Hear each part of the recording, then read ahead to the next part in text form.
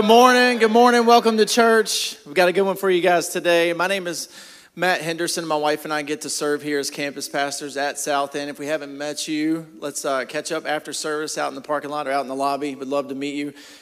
We have something a little bit different here. We have a teaching team at Freedom House, meaning every week that you come, there will be a different communicator. We have about 14, 16 or so teaching team members within the church. Some are on staff, some are not, that all will teach and have the gift of teaching the Word of God. So it's a little bit different, but if you don't like it today, if I totally bomb this, come back next week and somebody will be here, hopefully Pastor Troy, and you'll enjoy that one more. But listen, before I get into it, I want a quick shout out, quick plug for our men's ministry. We call Strong here at Freedom House.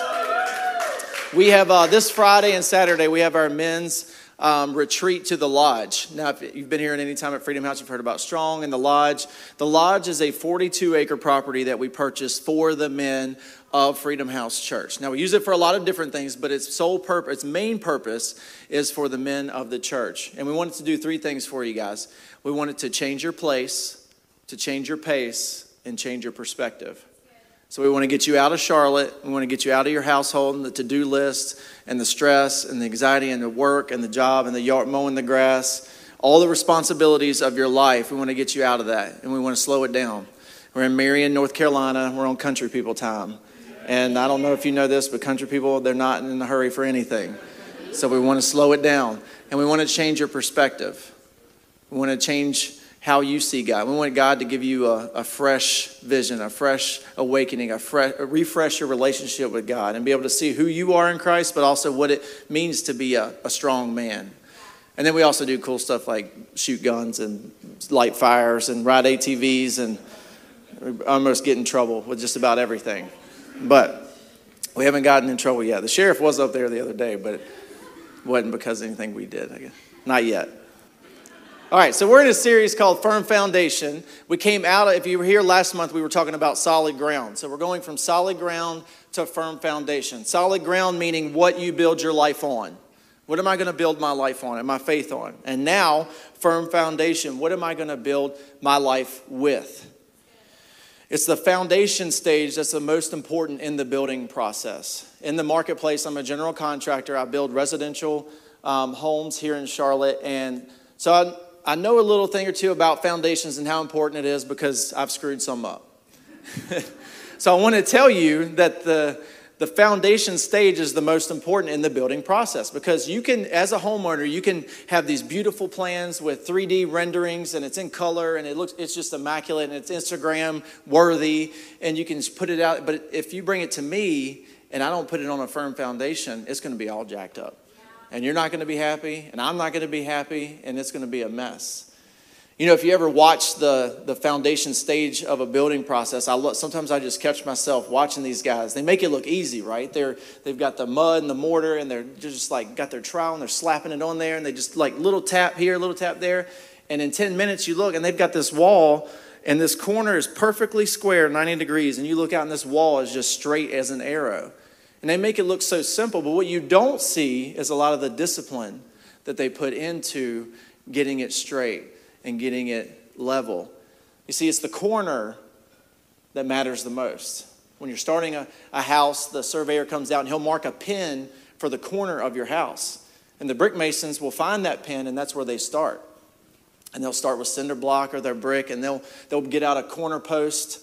And they'll set it in place, and they'll make sure it's level and it's plumb and it's in the right location and it's straight up and down. And then they'll mark the corner posts for where each row of brick needs to go. And they'll run a string line. And as they're running their brick, they'll run down the line of the house, and they'll be 30, 40 feet away and be able to run this brick. And then they'll go back to the corner posts when they're done with that row, and they'll raise that plumb line just a little bit, and then they'll run that next row again. And isn't it interesting that we call Jesus the cornerstone? It's the same thing in our faith. You know, if we get off in our foundation, then when we start building the house, stuff gets jacked up. Because if I build a bad foundation, some of it may be, you may not be able to tell. You know, you may not be able to looking at it with an eye. You may not be able to see that it's out of level or that it's in the wrong place. But when your framer comes and he starts throwing up those walls, he's going to say, hey, something's not working out right. This math ain't adding up.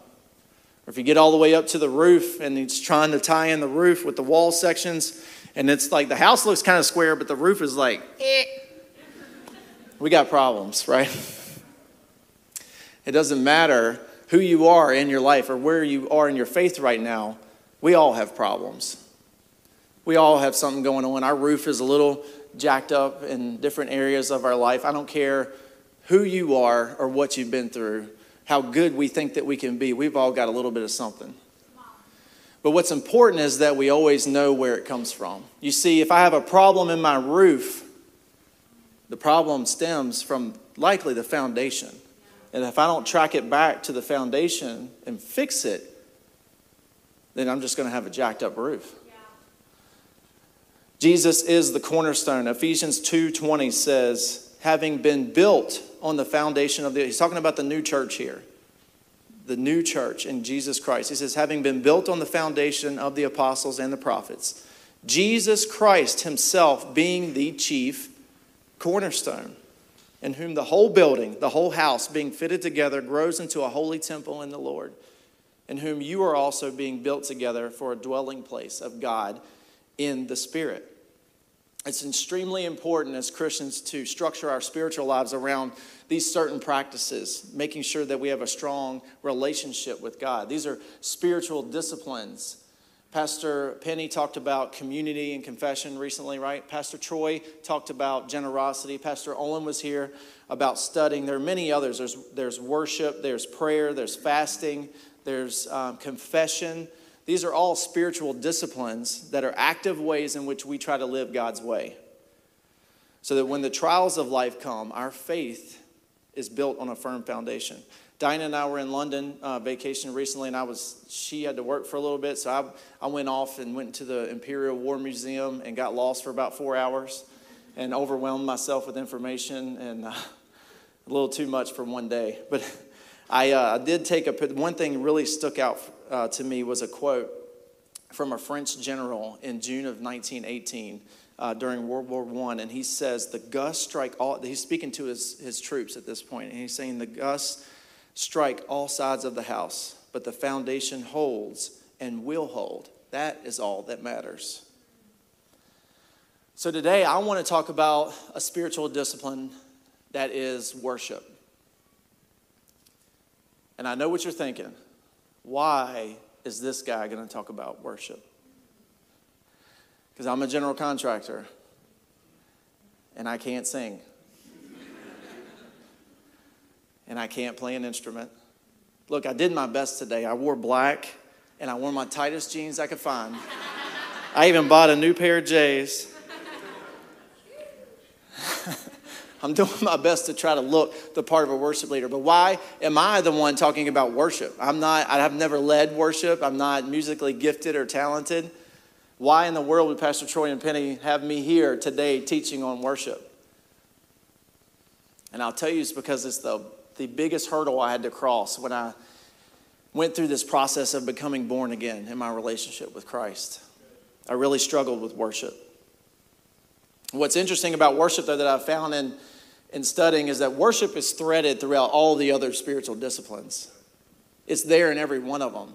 So what I've come to find is that worship is, I think it's the most spiritual discipline. Because it's in everything else. When you pray, you're worshiping God. When you study His Word, you're worshiping God. When you confess to a brother or sister, you're worshiping God. When you do these spiritual things, when you have any act that you have with Jesus, it's an act of worship. I think it's the most important one. And it's not just singing, because we kind of get it wrong. That's what I got wrong when we first came into Freedom House. I thought worship was just song and praise, and that was all it was about. It was the 3 songs during the service, and that's kind of what I want to get into today. I want to break down some of those walls that we have, or some of those thoughts that we have about worship, and realize that it's not just something that we do. It's a way of life. The Westminster Catechism, this also came out of London. In the 1600s, it says that the purpose of man is to glorify God and to enjoy Him forever. The purpose of man is to glorify God and enjoy Him forever. So glorifying God is worshiping God. Can we all agree on that? Yes. Our purpose is to worship God and enjoy Him forever. Worship is an expression of the presence of God. both corporately and personally. So today, joining here, coming to church, this is an act of worship. This can be an act of worship. Coming to church service on a Sunday morning and sitting beside a group of people in a church is an act of worship. Singing, obviously, song and praise is an act of worship. Serving, the ushers in here this morning, when they're ushing, they're worshiping God. Our liberty offering that we've been talking about in the past few weeks, when we give, we can be in an act of worship. Rituals, we have spiritual rituals. So Easter's coming up, we'll be taking communion. That's an act of worship. We'll have baptisms there the week after that. Those will be acts of worship. And then personally, in our daily lives, what does that look like? It looks like prayer. When you pray to God, when you read, when you study the Word in your own time, in your devotional, when you fast, when you take something away from your life to allow God to move in a way or speak to you in a new way, when you decrease so that He can increase, that is an act of worship. We all know how to worship. All of us. We know how to worship. But the problem is that the object of worship is what we get off on sometimes. The Bible says that the Lord created man to bring glory to God. We're created to bring glory to God. Isaiah 43, everyone who is called by my name, whom I created for my glory, whom I've formed and made. So this is everyone. Everyone who's called by everything that God has created is created for His glory. Worship's in each of us. It's a natural thing. That's why this morning, no matter how much you don't want it to show, you get a feeling when you worship, right? You get a feeling. You get these goosebumps. You can feel the presence of the Holy Spirit on that. That's what that is, by the way. If you're unaware of what that is, and we can get it in church, but we can also get it out of church. Sometimes when we worship things like, you can see it on TV in sports games. Have you ever been to a sports event? In Western culture, we love it in football. We're here in the South. We love our football. Yeah. We love concert. You know, writing this, I thought back to the early 90s when my parents wouldn't get me the tape. So I would record Michael Jackson's live concerts through the TV onto my little boombox that I had. And I was probably recording over something else. Like you could record over stuff. And the quality was terrible. But I remember sitting in front of the TV and watching Michael Jackson in this live concert. And these girls, these teenage girls are falling over trying to kill each other to get to Michael Jackson. They were trying to touch him. They were falling out. Girls were crying. They had to have special security to catch these girls and pick them up. And I was like, what in the world is going on with this? And then now today in our sports culture, we do the same thing. In football games or basketball games, I'm a huge Virginia Tech fan coming from Southwest Virginia. I love college football and I love the Hokies. And I love going to games. And I love being there. I've been able to take Miles there now. And I love the experience. And if you don't know anything about Virginia Tech football, it's that it's the best part about the game nowadays, because the football stinks. But the best part about the games is the entrance when the team comes out of the tunnel. There's a sense of anticipation when you get in. Everybody goes into the stadium early, before kickoff, way before, when the team's still warming up, because you don't want to miss the entrance. And there's a moment where the cheerleaders come out on the field, and they begin to do this. They begin to hold up cards, and they do this cheer. They split the stadium in half, and they begin on one side, and they get a "Let's go," and then a "Hokies," and there's 70,000 people, screaming at each other across the stand. "Let's go, Hokies!" And everybody's doing it, young and old. They're all going nuts. And then you can see on the board at the end of the end zone, you can see they show the team. And all the guys are in the locker room, and they're about to walk out. They're walking out of the locker room. They've all got their game faces on. No smiling. Don't you smile. They all have their game face on. They're mean mugging. They're ready for war. But you can see them. We're still doing the chant, but you can see them coming out. And then all of a sudden, when they get to the end of the tunnel, the PA system breaks out in Enter Sandman by Metallica, which is a song about the devil, by the way. And the whole crowd, it starts with this big drum beat, right? And the whole crowd starts jumping. I don't care who you are. You may have never been there before. You don't know why you're doing it. But you just start jumping. Like, yeah, man, this is a thing. We're going to jump. Let's jump. And you look over and there's a 4-year-old on your left and he's got a hot dog and a thing of Coca-Cola and he's just like, and there's chips flying and the Coke spraying over everybody. And then you look to your right and there's somebody's granddad and he's like, yeah, I don't. And you're like, man, if he falls, he's going to get hurt. He's going to break a hip, but he's jumping. He's jumping and the music, the beat picks up and it's and then there's this moment where it's like glass shatters and boom, the players come running down the field and everybody's, yeah, and you're grabbing the guy next to you and you're like, yeah, this is awesome. I don't know you, but this is awesome. You're my best friend. I love you. High fives, everybody. And you look and the kid's stuff's all over the place and his dad's jeans are like covered in Coca-Cola and the grandfather's over here and he's been ready to fall out, but he's like, yeah, everybody's screaming. It's an exhilarating experience, when you're in the moment. It's different than watching it on TV. And I would be that guy. I've been that guy. Sometimes I am that guy still, screaming and yelling. And then we would come into church on Sunday morning, and I would shove my hands in my pockets, and I would shut down. And I would say, this is weird. People lifting their hands. How weird is that? This song, it sounds so feminine.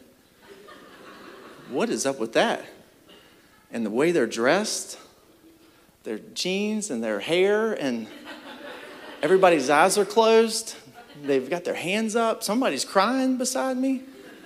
This is so weird. Why is this weird? And God took me on a journey over a few months and taught me, really opened my eyes to worship comes from God. That same experience in the football stadium, in the concert, was meant to be for him. It's a natural thing that everybody does because it's what you were created to do. But God has given us a choice on the object of worship, and we've chosen to get it wrong a lot of times. Now, I'm not saying going to the ball game is not fun. You're not supposed to do that. You're not supposed to have a good time and scream and yell. Listen, I'll be the first one with a sore throat on Sunday morning coming back out of a game. But it should be the same in here as it is on Saturday night. Actually, it should be more because of the object that you're worshiping. When I leave that game, I leave with a sore throat, and that's what I get. And I get a 2.5-hour drive back to Charlotte in the middle of the night. But when I worship God, I get an everlasting high. I get something that I can take with me till the end of my days that you can't take, you can't steal it, you can't remove it. It is mine, and I can carry it with me throughout my entire life. And some of you I know are in here, you're like, I don't worship, I don't like football. I'm not a big music guy or girl. I don't feel like I really worship anything. Sometimes I feel like I'm pretty unemotional about everything. I'm just indifferent. Let me ask you 3 questions. This is kind of what I want to get into today. There's 3 areas of our life that I want to start by asking us 3 questions to kind of understand what worship is and how we can worship him. The first one is, what do you always have money for? Take a second and think about it. What do you always have money for? No ifs, ands, or buts. You don't have to pull up the app and check your statement. You don't have to ask your wife. You don't have to call your parents and check in and see if it's okay. Like, what is it that you always have money for? No matter what. A good message that I've heard a lot of times is, show me your bank statement and I'll show your heart. Show me your bank. Open up your bank statement and I will show you your heart because it'll tell on you. Are you a consumer or are you an investor? Think about it that way. Because with money, if all you do is consume, you're going to run out of it, right? You can keep making it, but if you're just consuming as much as you make, you'll always be broke. You'll always be broke. But can you invest? Are you investing? Are you taking something and setting it aside to let it grow so that in the future you have a harvest to reap? And it's the same thing for us in church. Listen, as Christians, are we just coming in here this morning as consumers? Coming to the church, feed me, pastor. Give me a word. Give me some good worship. Give me. Or are we investors in the church? What can I give you, God? What can I give you, pastor? How can I bless the church? How can I bless those that are around me? So that the day of my judgment, I have an eternal harvest that I can reap from. That I'm storing my treasures up in heaven. The second one is, what activity do you do when you do it, there's no time of consequence. When you're into something, you can just kind of lose it. Time has no meaning to you.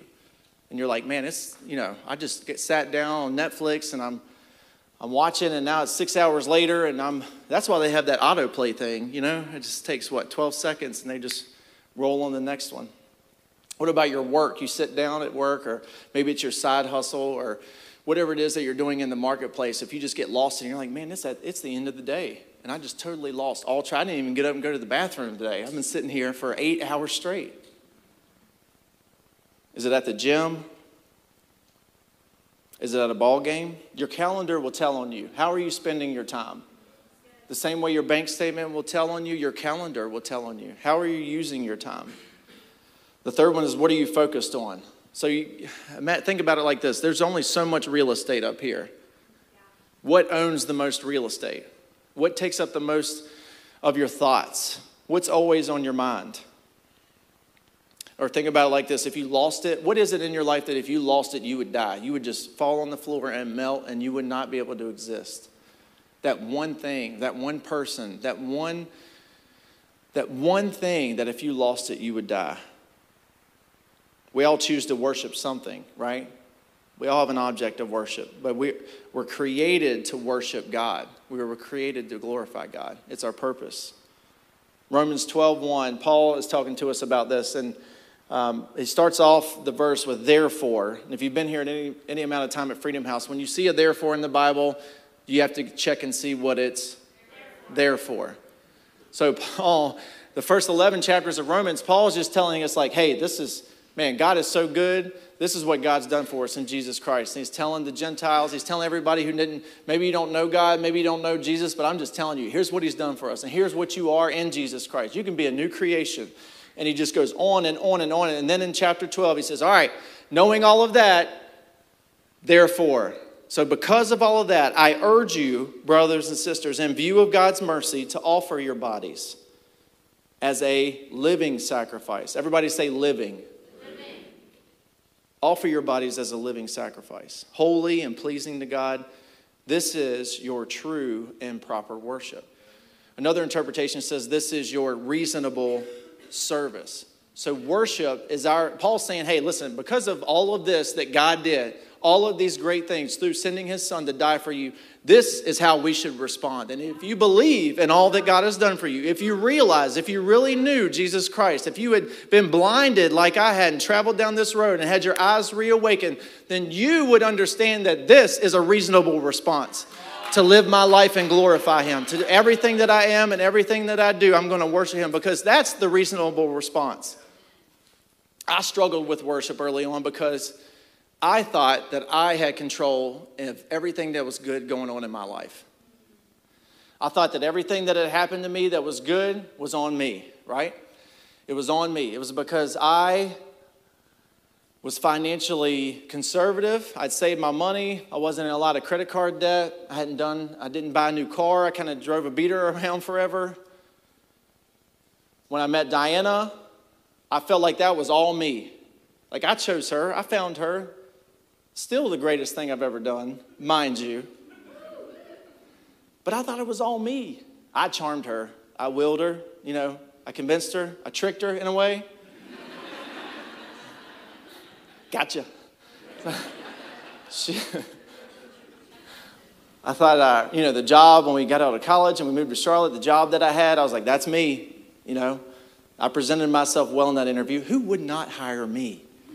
Come on, that's all me. Like, if you're not going to hire me, then that's on you because you should hire me. Right? All of us think that. My house, our house, I was like, that's me, God. I found it. Like, I made the means for us to get it. I worked with the bank. We found the real estate agent. All me. So if there was any reasonable service to anyone, I should give it to myself, right? I'm going to buy a new truck because I'm doing pretty good, right? I'm going to get a new pair of Jordans because I'm doing all right. I'm making it in this world. But Paul says to offer your bodies. He says to give it up as a living sacrifice. That means for us to understand there's death to independent living.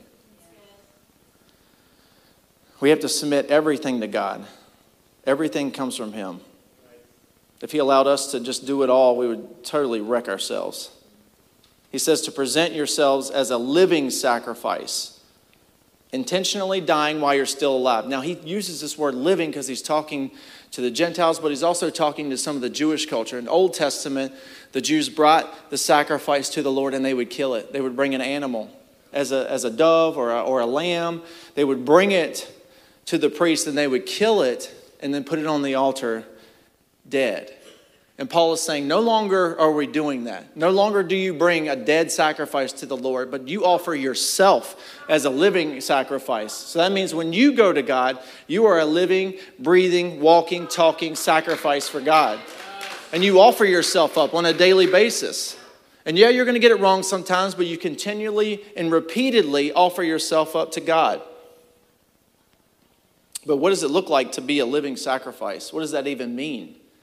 Let's go back to those three questions: money, time, and focus. There's a lot of other ways that we can worship God, but those are the three I want to hone in on today. Money means that I am sacrificing financially.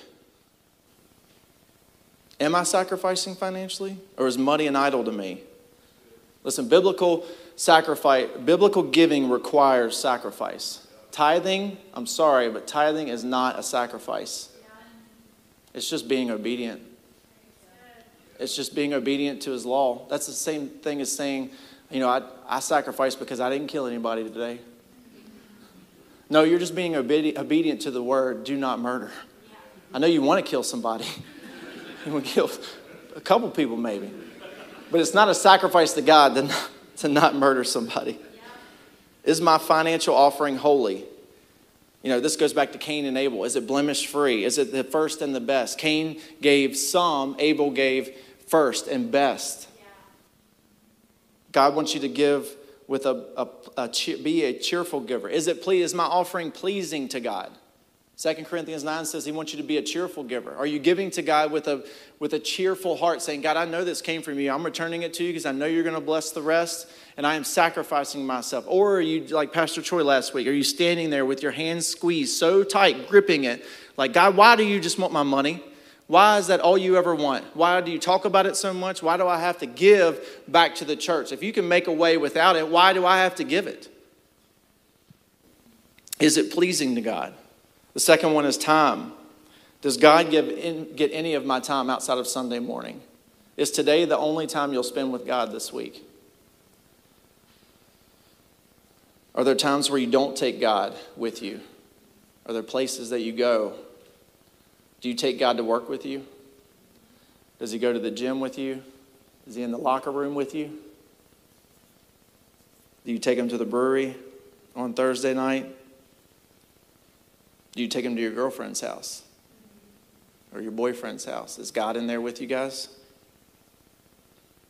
Is there time set apart for God? Am I being intentional about making time that is holy and precious to God to spend in His presence?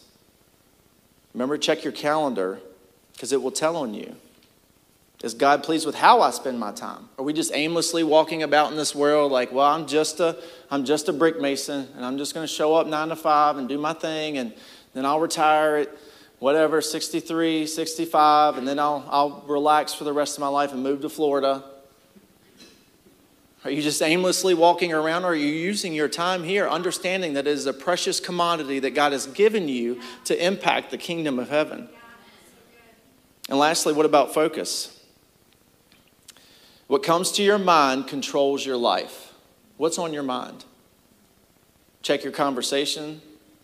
What do you talk about the most?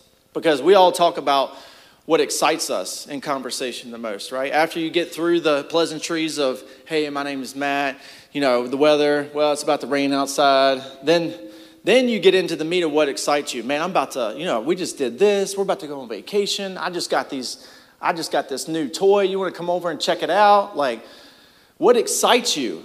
Is God there in your focus? Do you talk to others about God, what he's done in your life? All of you have a testimony in here today, each and every single one of you. And I'm here to tell you that it is not yours to keep. God has done things in your life for you to share them. Some of you have books that you need to write. Some of you have songs that you need to write. Some of you have just this amazing story that needs to be told to other people to bring glory to God. It's not yours to keep. My relationship with God is my number one focus. That should be all of us as a Christian. Your number one relationship is with God. Because if you get that relationship right, then all of the others will be fine. All of the others will work themselves out. But it's our choice. It's our choice to act on it. It's our choice to return the tithe back to the storehouse. It's our choice to spend time with God. It's our choice to bring him into our apartment with our girlfriend. It's our choice to take him into our workplace, into the corporate office, into the board meeting. It's our choice to serve him with our gifts and talents. It's our choice to show up here early and serve and then leave late and break down. It's our choice to give back to God with a cheerful heart. It's our choice to do all of us. He gives us a choice because we are a living sacrifice. And if I continually choose God, if I can continually go back to God saying, Lord, I profess your name and I give it all back. I'm giving you my mind. I'm giving you my time. I'm giving you my focus. I'm giving you my whole life, God, and I'm laying it down so that it is an automatic response when the storms come and hit my house. So that when I have a storm that weathers the sides of my house, my foundation is firm. It doesn't depend on what's going on in my life, if it's good or not. Because honestly, if it's good or not, how often would we worship? How many of you would have came in here this morning and worshiped if you felt like you should worship? If you were emotionally stable enough to worship? If things were good enough for you to worship? Because truth is, most times they're not good enough. Most of the time, all of us are dealing with something. No matter what we put up on Instagram and how good things look, we all have stuff going on in our lives that makes us feel like I am not able to worship. I don't want to worship. I don't want to show up here this morning, God. I don't want to get out of bed. I don't want to come in here. I don't want to ask somebody to pray for me. I don't want them to know my business. I don't want them to know that I don't have it together. I don't want to lift my hands. I really don't want to. I don't want to, God. I don't want to have to profess your name. I don't want to have a hard conversation. I don't want to have people get all up in my business and ask me what I'm doing. I don't want to. Honestly, I don't want to. But if he's in your heart, if you are a living sacrifice, it will be an automatic response out of everything that you do. It's not based on emotions, guys.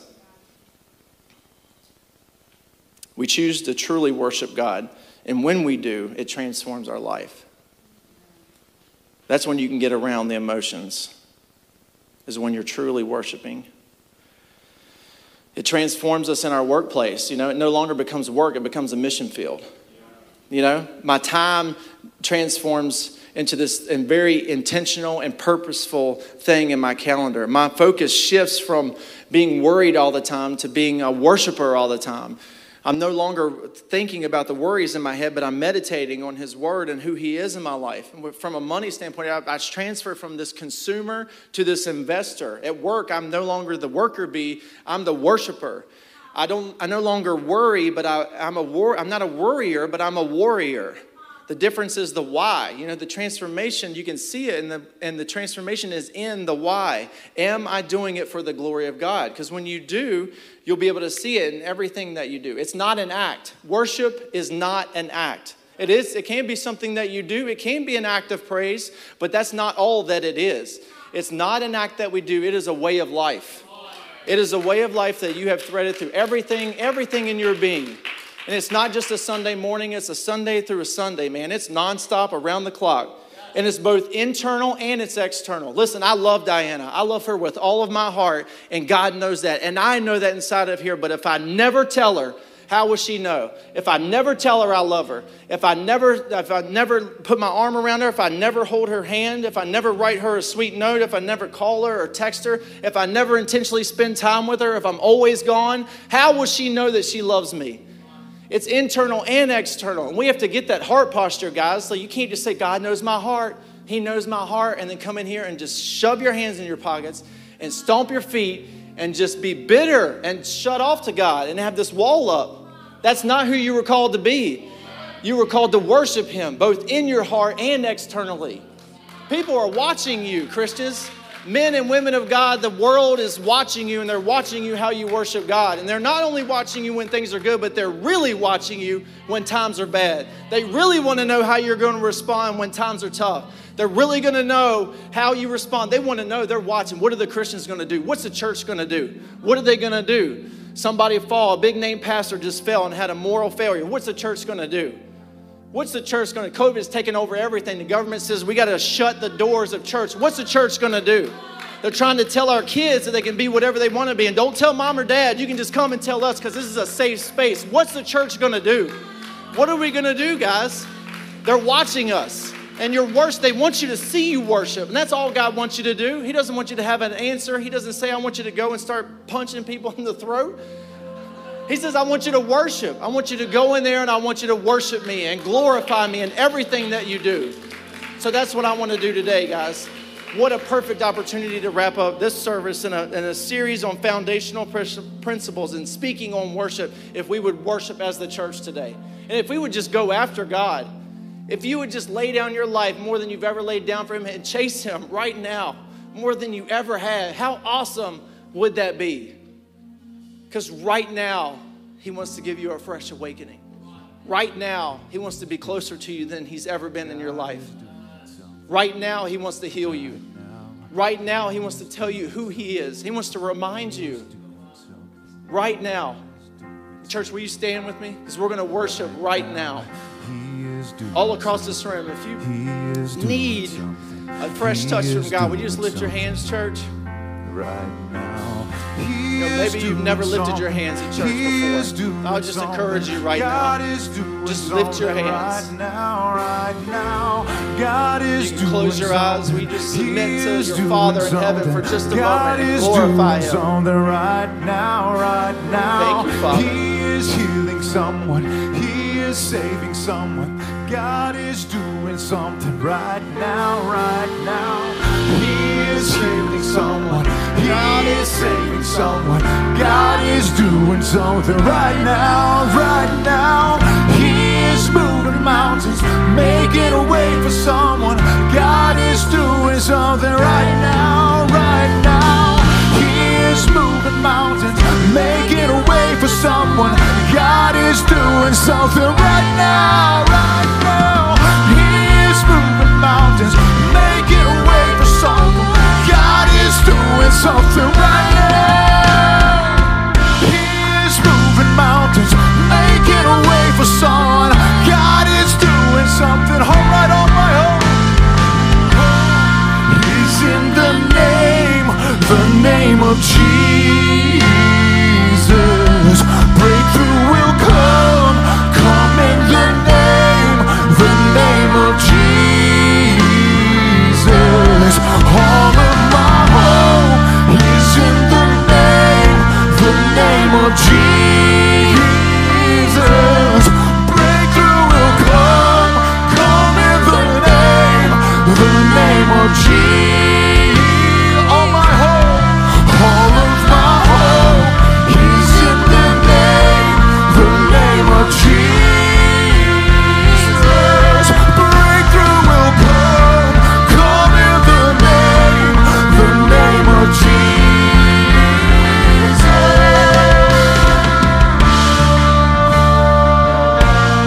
All my hope. Thank you, Lord. Maybe you're here today and you feel like your life kind of disqualifies you to worship. You don't know what I've done, Matt. You don't know where I've come from or what I'm dealing with in my head. Maybe you don't feel worthy. And I'm here to affirm that today, unfortunately, that you aren't worthy. You on your own are not worthy to worship our God. It's because of the gift of Jesus Christ that you are able to storm the gates of hell, and you are able to run to the gates of heaven with praise and worship confidently, knowing who your God is through your Savior in Jesus Christ. He is the cornerstone. And if you've gotten off in your life, if maybe there's some foundational stuff, your roof's a little jacked up, I want to tell you to come back to the cornerstone this morning. Maybe you've never acknowledged him as your Lord and Savior. You've never prayed that prayer. You've never said, Jesus, you are my Lord. And I believe in my heart and I will profess with my mouth that you were sent by the creator of the heavens and earth to save me, to bear my sin, to be beaten and ridiculed and spit on and hung up on a cross, to be humiliated, only to die, but to be risen from the dead, to walk amongst men, to be filled in billions of people across this earth through his Holy Spirit. If that's you today, I want you to lift up your hands. I want you to lift up both hands. I want you to say, I want you to call out the name of your Savior. Say, hear me, Jesus. If that's you for the first time, if you've never prayed a prayer of salvation, if you've never acknowledged Jesus as your Lord and Savior, with your hands lifted high, I want to say a prayer with you today. In church, I want you to pray this with me. Would you repeat after me? Heavenly Father, I worship you. I acknowledge you as the creator of the heavens and earth. I believe that you formed me, that you made me to bring your name glory, and that you made me worthy through your Son, Jesus Christ, who died for my sins. I repent today, Father. Make me worthy. I will worship you today and every day of my life. Come on, church, stretch up your hands. Join them, church. Everybody, all across the room, just lift your hands. Just begin to worship him right where you are, in your own way. This altar's open. If any of you prayed that prayer for the first time, I'd encourage you to come up and worship Jesus for the very first time as a new creation. If any of you are struggling in your life with worship, if you've doubted your worship, if you don't think you're worthy enough to worship, I'd encourage you to come up here this morning. If you put a wall up around God saying, you're not reachable to me, Father, you're not touchable, I encourage you to come up here this morning and just lift your hands and praise and worship him, Father. We thank you, Lord. Come on, church, just worship him this morning. Breakthrough will come in the name of Jesus. All my hope.